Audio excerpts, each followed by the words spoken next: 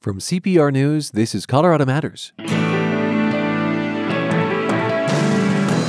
Students in some of the state's largest school districts are back in class today in non-traditional ways. We'll get insight into the new reality for parents and kids. So I have to be prepared at any moment to take over and figure it out. Then, football players of color at Colorado State University subjected to cruelty and humiliation.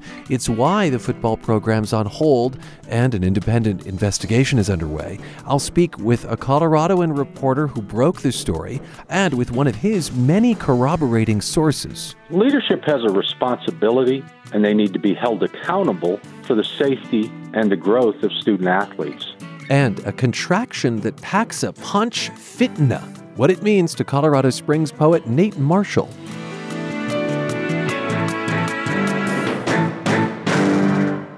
This is Colorado Matters from CPR News. I'm Ryan Warner. With the press of a power button and a password pre-saved by his mom, Chase Carroll started first grade in Denver this morning. His mother, Tina, dropped him off on her way to work just like she did last year. This year, though, he'll go to a private daycare that the family scraped up to pay for. A staff member there will supervise Chase as he hops online with classmates at his public school. Tina is creating ritual where she can for him. Even though I know that he's resilient and able to adapt very easily, I'm nervous for him, but I'm going to do everything possible. I'm still going to dress him in a uniform every single day. We're going to go over, safety, about wearing the mask and all that kind of good stuff. And so I'm hoping that he still gets a school day kind of atmosphere, I would say, where he still gets to socialize, he still gets recess, he gets to meet people. I'm hoping that this is helpful, even though it's a really big financial sacrifice. Tina Carroll is in charge of housing and dining at a local university. We met her last month, and we talked about her dilemma as a single mom with a full-time job, deciding how to educate her son during the pandemic. A few days after we first spoke, she found out DPS would be fully online through at least mid-October, and those classes started today. He will have a laptop in his book bag. He will have earphones. He will also have a dry erase board. His backpack will be a little bit heavier than mine coming to work. And why is a 6-year-old carrying a dry erase board? The dry erase board is for Chase to be able to write and then show it to the screen. Chase's daycare group will have about a half dozen students, probably from different schools and on different schedules. Chase will be online with his Denver public school teacher all morning. At 12:30, I want to say it's like independent learning, where he can click on, I think it's called Epic. And that's where he can do audiobooks, he can read. They'll have like supplemental math. From his schedule this week, it looks like he'll have dance. So at 2:00, he will click on a dance, and I'm guessing, this is my guess, is that he needs a space to stand up and be able to dance. And after a couple of weeks, there'll be another elective, maybe art. Even before COVID, Tina spent a lot of time teaching Chase herself. And the car rides home, if you got into my car, the headrest already had an index card on it with the word. We used every inch of time. Even when he didn't think he was learning, I was still teaching. And that won't be changing. Tina Carroll says she's paying the daycare about $260 a week. It's a stretch for her budget. My grocery list will look a little bit different. Sometimes we'll have like Pizza Friday once a month. And so that'll look a little bit different. So that'll be a little bit hard. But as long as the necessities are taken care of, I'm good.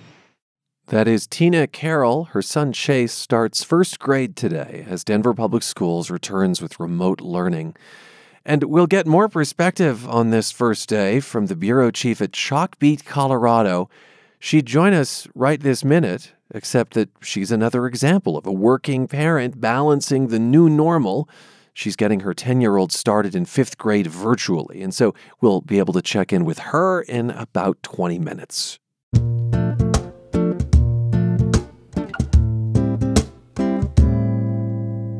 today is the start of fall semester at Colorado State University in Fort Collins.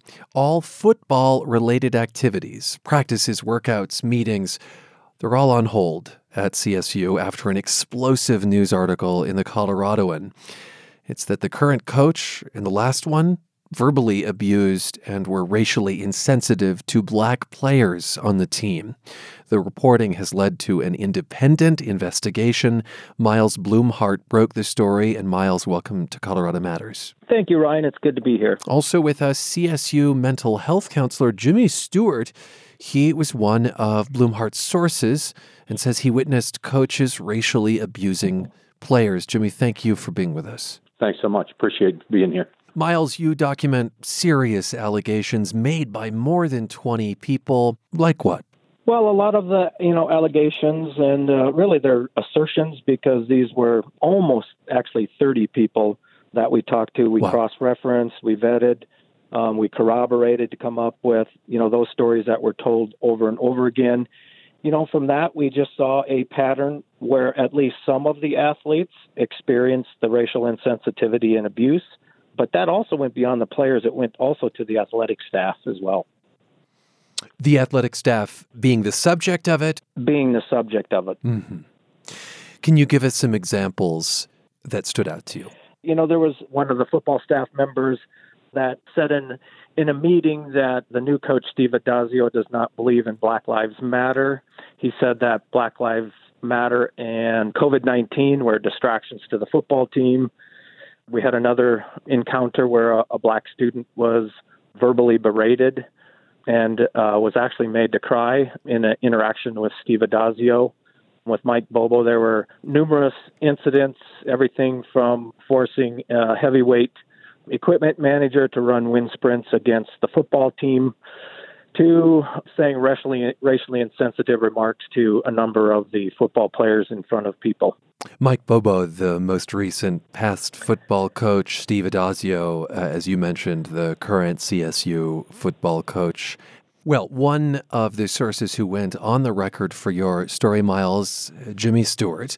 And Jimmy, what did you tell Miles that you witnessed specifically? First of all, I'd like to say how hard it was to report this stuff.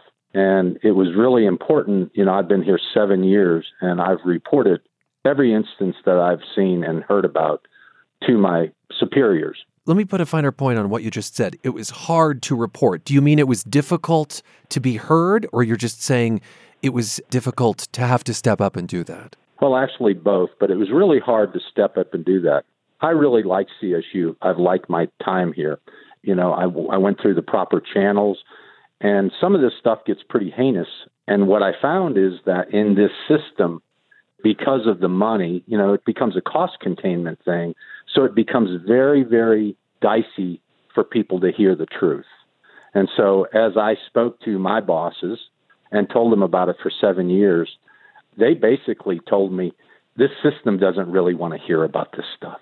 And for me, my job is to deal with the emotional and mental well-being of student athletes. I'm the senior coordinator for counseling service for student athletes. And give us examples, and I just want to warn our listeners that some of this language may be difficult to hear. Having said that, give us some examples of what you witnessed and what you heard from athletes. One of the things, there was an early morning workout, and players were instructed that missing any kind of reps in a drill would result in punishment, which is actually illegal. The NCAA bans that, especially since, the young man in Maryland died. And so they included bathroom breaks. Well, the young man didn't want to have to get punished. So during the drill, he had to go to the bathroom. He ended up going and defecating in a can and then trying to get back into the line. He ends up messing his shorts and ends up having to stop. In the meetings, the coaches made fun of him, laughed about it, laughed about his humiliation, and said, he's going to still have to do this tomorrow. Was this athlete black? This athlete was black. And so the next day, his punishment was he had to do this over. And the players were saying, and coaches were saying, clapping and yelling, if you in your pants, you won't have to make up mat drills. And so they made fun of him even after he was humiliated. This was reported to senior administration, and they were aware of the incident, but no action was taken to protect him. And that is unbelievably heinous. Another instance where there's a black female administrator called out in front of the team. She had gotten a weave, and Mike Bobo said, "Wow, love that weave. How much you pay for it?" or something to that effect.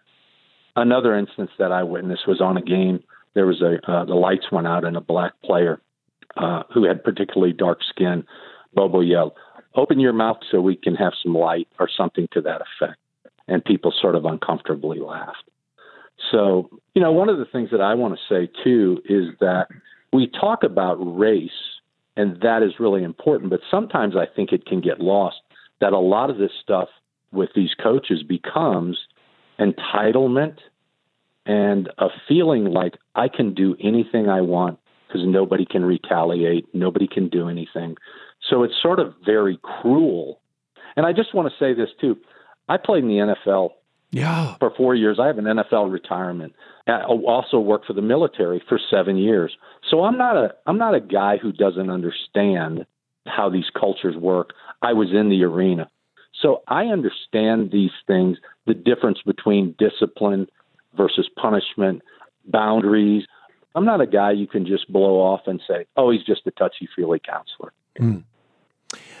I just want to say that in other reports, black players were called boy, that a black offensive player was called silverback, a reference to a type of gorilla. Yeah, they named a formation silverback for two black tight ends, and they named that formation silverback. And he did call people boy all the time. And one of the ways we white people make excuses is people will say, "Well, did he do that to whites and blacks?" And he did. Bobo did that. However, when you do that to a black man as a white man, that not only hurts and wounds him, it also brings up all the history of racism in this country. We're talking about reports of a toxic culture in the athletics department at Colorado State University. The school's former football coach, Mike Bobo, spoke to the AP late last week. He's now at South Carolina and says he's offended by these accusations of abuse. Quote, "One thing I can say is we were a family there. We loved each other, and I can honestly say I treated people like I would like to be treated, like I would want them to treat my children."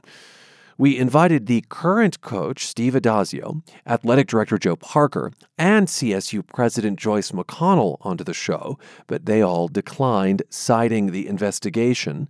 Parker issued a statement announcing the pause in football activities August 7th. It read in part, "CSU is committed to being an anti-racist university, and we will not tolerate any behavior or climate that goes against that core value." The statement goes on to say, "We believe it is our responsibility to make sure that all student athletes feel welcomed and valued as members of an inclusive athletics community." This all came to light because of reporting by the Coloradoan newspaper in Fort Collins. And let's rejoin my conversation with journalist there, Miles Blumhart, and one of his sources, CSU mental health counselor Jimmy Stewart. Miles, I wonder if you think the independent investigation is likely to be transparent and meaningful and result, if necessary, in consequences. I think that is up for debate. However, there have already been some complaints from some of the athletic staff that some of the athletic administrators and administrators in other positions have been trying to influence some of those that might be interviewed. So I think the investigation is probably already at some level contaminated because of that, that those people who are probably most likely under investigation, those people, in athletic administration and some academic administration should be told not to have contact with these people. But there are meetings going on where this influence is happening, according to some of the people that have talked to me. Oh. Let me just say that the Kansas City law firm Hush Blackwell, which CSU hired to conduct the investigation, specializes in these kinds of inquiries. But what were you going to say, Miles?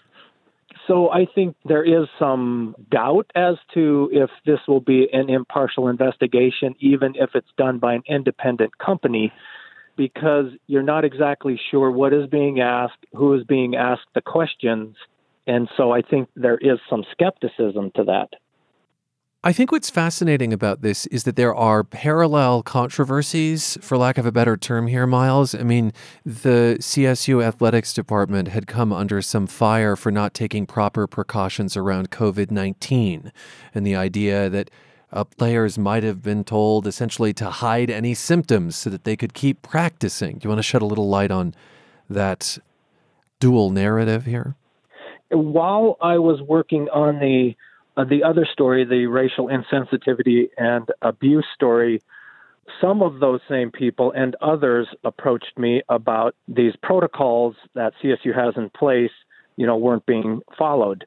Some players told me that some of the coaches were telling them not to report symptoms because then they would have to quarantine and miss practice. I think, as duly noted in my story, there was 27 players missing on the last day that CSU had practice on July 29th due to COVID-19 restrictions. So I think that became a concern, and not only in the football program, but other programs at CSU as well. The other concern was brought up to me by numerous people about the reporting process from student athletes. Those reports go to the CSU Public Health Department, who offers interviewers up to then talk to the student athletes to report the cases. In some of those cases, athletic staff told me that the narrative in the report was different than the narrative of what the student athletes told them. They believe that there was some kind of coercion going on in the reporting of those possible COVID-19 cases by student athletes. Jimmy Stewart, I am curious if you think there has to be a change in leadership, perhaps at the very top of athletics. Like, can Joe Parker continue as CSU's athletic director after the findings of this report are released, in your mind, and have any kind of credibility with players, especially players of color? Well, leadership has a responsibility, and they need to be held accountable for the safety and the growth of student athletes. And that doesn't just include physical safety. It includes emotional and mental safety.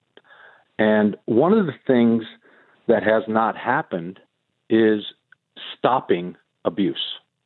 They use words that, it becomes corporate speak. We're going to address the problem. We're going to address this. And what I say to people, my bosses, I don't care about addressing it. Stop it. There's no debate whether this is going on. Obviously, every other week you're reading about another institution. So this is not about people being dumb. It's about a system that can't correct itself. And what you have to do is you have to have people that want to change that. And what I've seen is that this leadership here has not shown a desire to change this. I'll give you a great example. When this came out, the information that a coach had asked a player to hide a positive COVID test, Joe Parker said, "Wow, I'm really distressed. This goes against the standards of our program." And I was appalled at that. If I had a child at CSU as a football player, anything that showed a lack of integrity, what I would have said, and I think anybody that really, really wants to change, they would have said, "I will find that coach and I will fire him." And what we get is we get those corporate blurbs that don't say anything. What happens is incongruence is a really, really difficult thing for people's safety. When you say one thing and you do another, especially with young people, because you want to believe in the leaders, and yet when they do other things, it creates a sense of anxiety. And so in these systems, there's a lot of depression, a lot of anxiety. Sometimes they're sort of like father figures or mother figures. And when that happens, there's a sense of hopelessness. And so a lot of times, just like the general population, there's ideas, there's completed suicides. This can be very, very dangerous for young people, depending on where you come from and your experiences as a child. Well, do you trust the investigation? I don't. I've had these experiences where, the best investigations, I work for the military, they have investigations, and they always have the people who are accused separate from what they normally do. They don't just talk about no retribution or confidence. They separate them. But there's been no stand down order where you separate the people who are accused. In fact, this is a really comical thing. If it's not funny, but I was thinking all of us who really risk our jobs coming out, we have not been given attorneys. We have not been able to talk to Joyce McConnell. Joyce McConnell has never spoken to me. The CSU and president. So isn't it interesting that Joe Parker has attorneys at CSU, and he's the accused of this. Adazio does, and they can talk to Joyce McConnell, but we can't. Joe Parker, CSU athletic director, again, Joyce McConnell, CSU president. Miles, do you think that this story would have come to light were it not for the Black Lives Matter movement? Has this moment of racial reckoning, do you think, made people more safe coming forward, or what? Really, I think that's debatable. Certainly, it gave, I think, student athletes of color more of a platform to come out with this. Sure, at some level it did. However, this was building and building, has been building for, a long time. And was that the, final straw? It could have been. What's really important is you have to look at, these are student athletes. These are people's children that are being harmed. It doesn't happen in collegiate academics. It happens in collegiate athletics. And so that's a systemic problem that needs to be addressed. It's very difficult to do when the foundation has been set already by an administration. It's not impossible, but under Joe Parker, there's been a constant erosion of credibility among student athletes, staff, and coaches. So now to go back and set that clock back and try and reestablish a foundation built on credibility and accountability and transparency, that's very difficult to do, not impossible, but very difficult to do with the current administration. Thank you, gentlemen, for your time. Thank you, Ryan. Thank you. Reporter Miles Blumhardt of the Coloradoan newspaper and CSU mental health counselor Jimmy Stewart. Stewart formerly played for the New Orleans Saints. We talked about revelations of racism in CSU athletics. This is Colorado Matters from CPR News.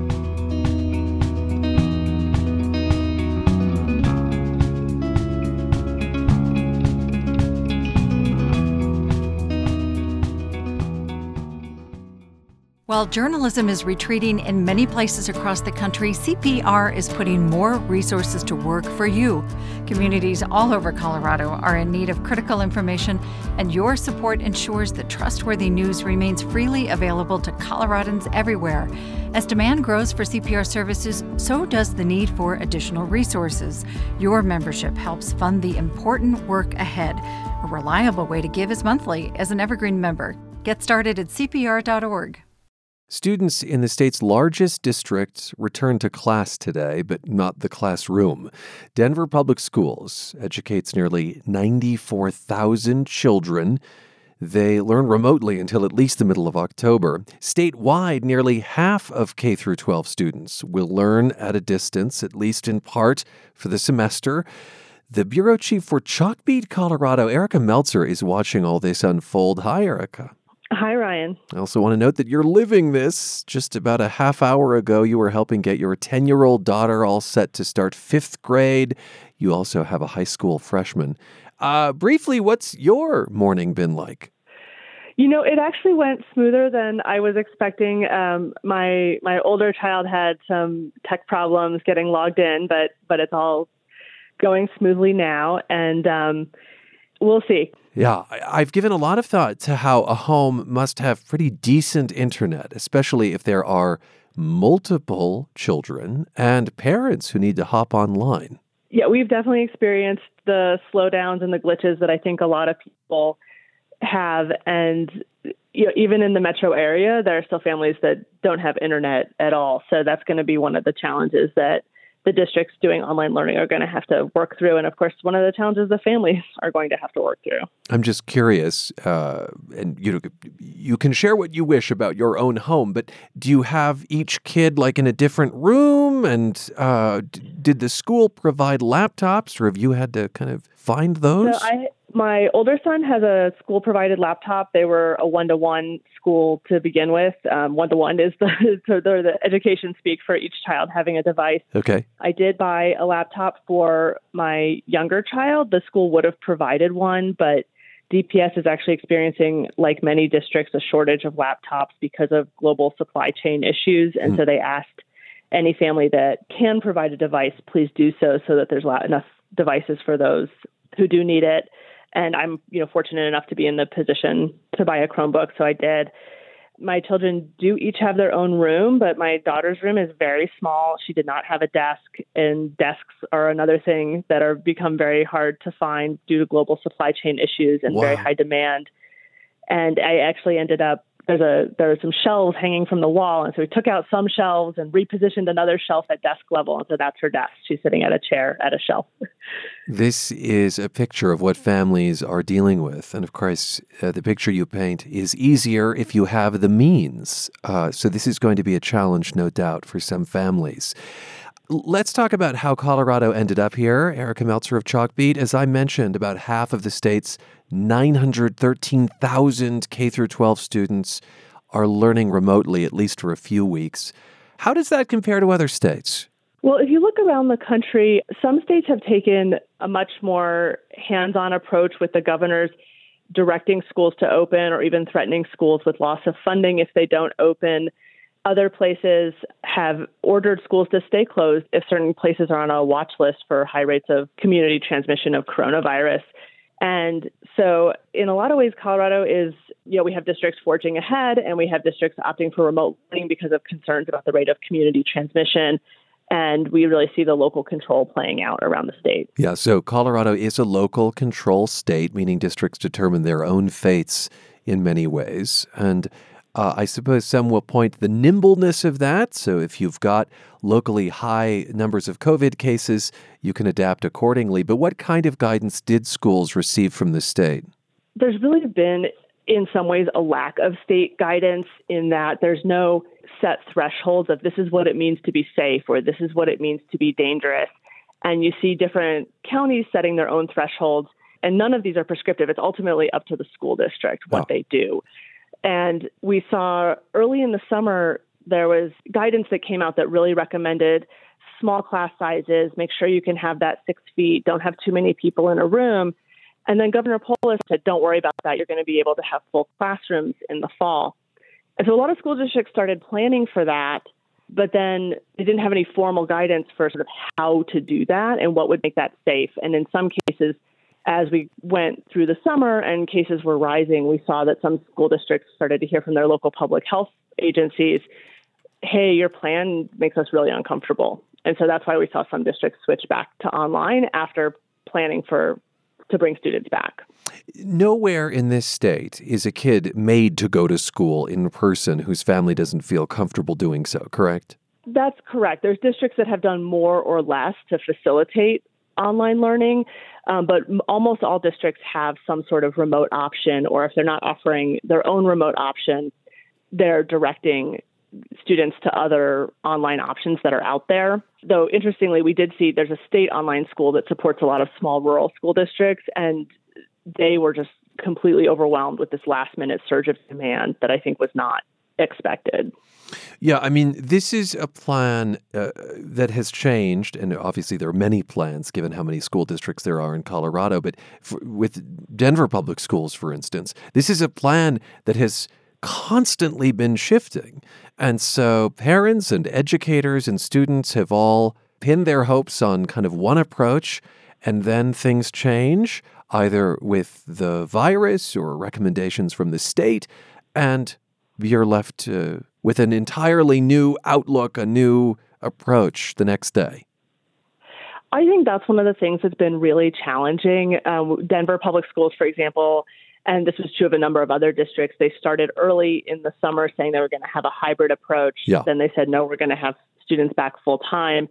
No, actually, we're going to be completely remote. And they made decisions based on viral conditions in July, and things actually look a lot better now, but they've committed to being remote until at least the middle of October to see how things develop. And I think there's a real question to be asked. If we had picked sort of one plan and stuck with it, would people have been able to plan better? Would we have our ducks more in a row? And then we saw some other districts really delay their decision until the last possible moment. And, that has its pros and cons as well. And it's interesting that even within one county, you can have several districts that are taking different approaches. I mean, you cross the street, it could be a different plan. Yes, that's absolutely correct. So, for example, down in Pueblo, Pueblo 60 serves the city, and Pueblo 70 kind of goes around it like a donut or a tire, and Pueblo 70 decided to start remote. They were very nervous about the trends in the virus over the summer. Pueblo 60 decided to bring students back and stuck with it. Now, Colorado does have school choice, so people can enroll in another district. And Governor Polis at various points in the summer said, if you don't like your school's plan, find a school that's doing something else. But of course, the challenge for families is sometimes schools were doing something, and then a week later, they were doing something else. In just the last few seconds here, Erica, did the concerns of educators, we heard from really some terrified teachers that just did not foresee going back in the classroom immediately. How much were they able to sway the conversation? I think that did play a role. I think it's very challenging to operate a school when your workforce is extremely fearful and maybe even unwilling to come back into the classroom. And we did see the State Teachers Union call for a remote start to the school year. And at the same time, I think that union pressure was interacting with a lot of other things, including the viral trends. It got very politicized with Donald Trump threatening to defund schools. And so there's just a lot of things in the mix. A lot of things in the mix for districts and for parents as well, like yourself. Erica, thanks so much for taking the time to talk to us. Thanks for having me. Erica Meltzer, Bureau Chief at Chalkbeat, Colorado. She's also a parent juggling remote learning. And Colorado Matters is back after a break with how the death of Elijah McClain has reverberated around the world. This is CPR News. Fire danger is high across Colorado. The governor has issued a statewide burning ban, and major wildfires have already scorched more acreage than last year. We've sent just about everything we have out, and we're calling from resources all over the nation. I'm CPR News reporter Michael Elizabeth Sakis, and the CPR and KRCC newsrooms are closely following developments. For the latest Colorado wildfire updates, go to CPR.org. 1 year ago today, Aurora police approached Elijah McClain on the street. The 23-year-old black man was taken off life support nearly a week after the encounter. CPR's Maggie Donahue reports that artists are now honoring him around the world. On a wall in New York City, Vince Ballantyne recently painted a mural of Elijah McClain. The piece includes some of the last words McClain spoke while pleading with the officers who pinned him down. That was the most heartbreaking thing for me because I couldn't get past the point of the true savagery in it. This person is talking to you with clear mind, and they're young and defenseless, and this is what you're doing to him. McClain was taken to the hospital after officers put him in a chokehold, and paramedics gave him a powerful sedative. Now, a year later, Ballantyne says he hopes that sharing McClain's story helps teach more people about racial injustice. McClain's name has been mentioned alongside those of George Floyd and Breonna Taylor during protests against police brutality in Colorado and nationwide. Many remember McClain as an introvert and an animal lover who taught himself to play the violin and even played for cats inside animal shelters. And artists around the world, from Missouri to New Zealand, have paid tribute to him. Lisa Lloyd is based in England, She says she felt heartbroken when she learned about McLean. He was trying to put good energy out there. He was clearly had empathy, clearly sensitive. Now, Lloyd is creating a series of intricate paper flowers. She says each custom flower will honor a specific victim of racial violence. And there's one for McLean. She plans to put them all in a big frame to represent how racial injustice is so widespread. When she's done, Floyd says she'll auction off the piece to benefit the Black Lives Matter movement. I'm Maggie Donahue, CPR News. Our next guest wears a lot of hats. Nate Marshall is a poet, a playwright, an editor, a rapper, and assistant professor of English at Colorado College in Colorado Springs. Marshall hails from Chicago, where he co-wrote the school district's first literary arts curriculum. It focuses on how creative writing can address social justice and mental health. And his new poetry collection is called Fitna. And Nate Marshall, welcome to the program. Hey, how are you? I'm doing well. So glad you could join us. And I know there are a lot of layers to this title, Fitna. Unpeel that onion for us. Yeah. So, I think Fitna is one of these words that I really love. And I think one of the reasons why it really appealed to me was because it's this like piece of language, right, that is certainly undeniably Black and undeniably like Southern in origin. And it's also this thing that I think a lot of like Black folks in particular have a sort of relationship with where, someone in their life, be it a teacher or an older person in their family, was like, oh yeah, that's not a word. Like you can't say that. And so I thought that reclaiming felt important to me and felt like a good way to enter the work. F-I-N-N-A. Use it in a sentence for us. How would you most often hear Fitna or use it? I'm finna go to the stove. Yeah, I'm finna go do my homework. You've claimed this as a word. In other words, you're a literary soul, and you're saying, I accept this, I welcome this into my circle. Yeah, absolutely. I mean, well, what is a word? A word is like not a thing in the dictionary. The dictionary was trying to nail down the words that existed, not define what a word is or is not. A word is a thing that communicates meaning. Fitna absolutely communicates meaning. So, yeah. You moved to Colorado about a year or two ago to teach English and creative writing at CC. Yeah. As I said, you're originally from Chicago, which remains integral to your identity and artistry.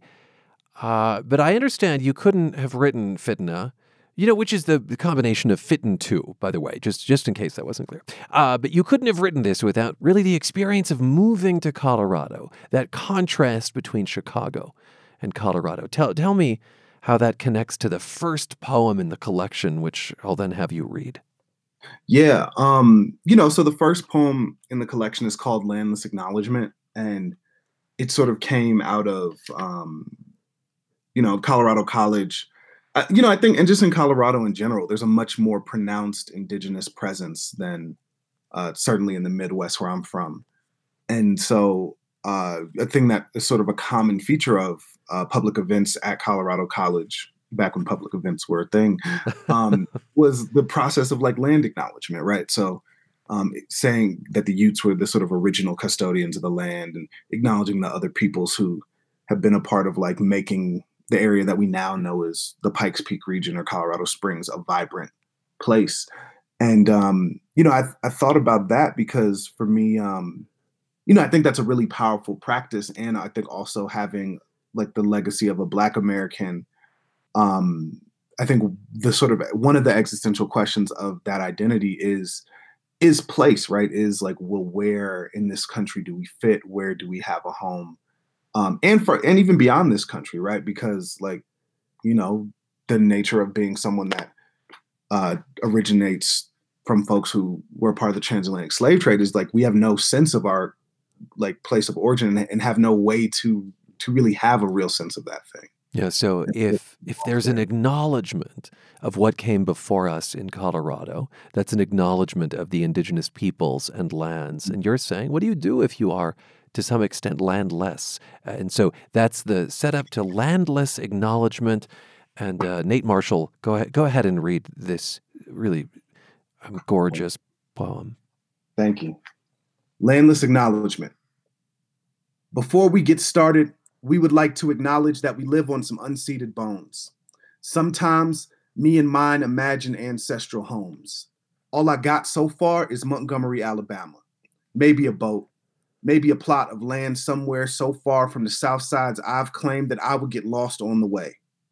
I admit, sometimes my homies talk about their families immigrating and I get jealous. We lost the land we were custodians over before I was a twinkle in the eye of a twinkle in the eye of a twinkle in the eye. Closest I got to a homeland is my mama's Caucasian pitch on the phone calling the police.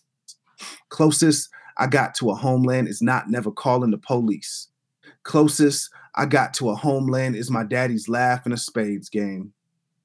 Closest I got to a homeland is my lover's tongue talking or otherwise. Closest I got to a homeland is the funk under a DJ's needle and my hand full of a dance partner. Not to be dark, but I am. Not to be dark, but the planet is on fire. Not to be dark, but they move in capitals because the water is coming up. Not to be dark, but our bones are in that water too. Maybe that's my capital. Once the polar capitals melt and there's a whole lot less land for folks to buy and sell and steal, maybe everybody will feel a little more dark, will feel a little more homelandless like we do. Why you think I call my compatriots homies? Maybe ain't no home except for how your beloveds cuss or pray or pronounce. It turns out that was actually quite a prescient poem, with the mention that the planet is on fire. Certainly feels that way in Colorado right now. The line that really stuck with me, Nate Marshall, is closest I got to a homeland is my mama's Caucasian pitch on the phone calling the police. Yeah. Will you expound on that image for me? Yeah, I mean, I think this is like a lot of people, and perhaps like particularly people of color, like will be familiar with this notion of code switching, right? So the sense that one, when they're talking to either folks outside of the community or folks that exist in a different, at a higher level of the sort of power structure, that you have to literally talk differently, right? Both in your diction, but also in your tone, right? And for me, like one of the first real clear examples I had of this was being a kid. There was a sense, and it was like a thing that was spoken in our family and in the community that like if you needed to call the police, you use a particular tone of voice, right? And also like sometimes you intentionally misreport things so that to try and like shape how they might respond, right? Because there was a real sense like, oh, will police respond slower to Black communities? And then when they do respond, they respond with a kind of like brute force, right? And so sometimes like, I remember even seeing folks because there's a lot of things, particularly in Black communities, where when you call 911, they just automatically dispatch police. And so I've seen people like misreport things intentionally in order to try to like stop that from happening, right? So, so if someone is injured in some, like because of a fight or, something like that, saying, oh, someone had a heart attack so that they don't send the police, right? Because the police exist as a sort of force of like escalation and as another source of potential violence, right? Which I don't know that that's a thing that other people have to like think of. That's not a calculus anyone else is doing. Yeah, talk about the anticipation of what might occur when you call 911. That's really important perspective. We're getting it from Nate Marshall. He's a poet at Colorado College in Colorado Springs. His latest collection is called Fitna. And I note, Nate, that Colorado is reckoning with the deaths of Elijah McClain in Aurora. There in Colorado Springs, the death of Devon Bailey. And meanwhile, we know that people of color are disproportionately affected by COVID-19. Yeah. Does this moment in America feel to you like a watershed, or does it feel to you like more of the same? Yeah, I think that in some ways, like you're better positioned to answer that question, right? Because I think as a news person, you mean? The thing is, like, I think that there is a kind of raising of consciousness right now, but I don't think that consciousness raising is happening in the communities that I exist in and where I'm from, right? Like I knew that the police, were a violent force. I know that Black people I'm from one of the communities in Chicago that has the highest infant mortality rate in the city, right? Like that has an infant mortality rate that would look more like a developing nation, right, than the United States of America. And so like these things are not new to me. They're not revelations. I think that what's happening now is I think you're seeing white people and people from more privileged backgrounds having to reckon with the fact of these things, right? But no, it's a bit of a wait and see, I suppose, to see what might actually change in daily life. Do you think? Yeah, I mean, I'm not waiting. I'm in some ways perhaps less optimistic than I should be or than other folks are. But I think like what I say is I do think that there is a kind of reckoning happening now, and that's interesting to me to observe and to consider. But it's just not my reckoning, and so like how it plays out and what comes out of it, I have like less to say about than the folks that are doing it. Yeah. I want to note that this year you'll be teaching beginning poetry, intro to creative writing, literature in the age of hip hop, and you'll be helping college seniors write a thesis. Yeah. You also make music in addition to poetry. So I'd love to wrap up with a taste of your musicianship. You're featured on this track by Sean Peace. It's called Mistakes. Do you want to say a few words before we hear you in this environment? Yeah. Sean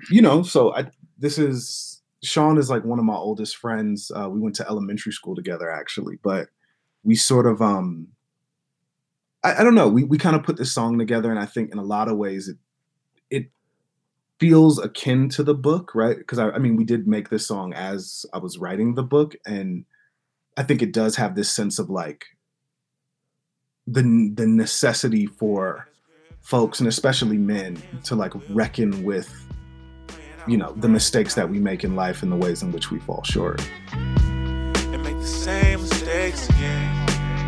And make the same mistakes again. Sorry, but I'm not good. That's the kind of thing that's difficult to say. Good, but I'm not great. Every time I get close, I be getting in my way. My self-care is a long bath. Baptism in the guilt of a long past. My self-care is embarrassment. Researching and reading on all these therapists. My self-care don't include follow through, hiding in the house couple days in pajama shoes. Some call me activist, some call me scholar too. Some never call, after all, it's the hardest truth. Love liquor like my granddad did.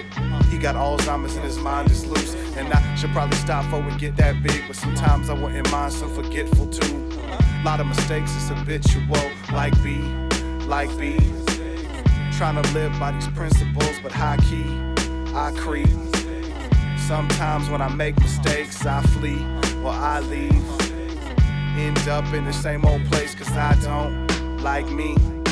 Wake up every morning and make the same mistakes again. Nate, it's been a pleasure to talk to you. I feel like I could talk to you for another hour. Thank you so much. I appreciate it. Nate Marshall is a poet, playwright, editor, rapper, and assistant professor of English at Colorado College in Colorado Springs. His latest collection is called Fitna. A note that Colorado College holds the license for KRCC, which is a part of Colorado Public Radio. I'm Ryan Warner, and this is CPR News.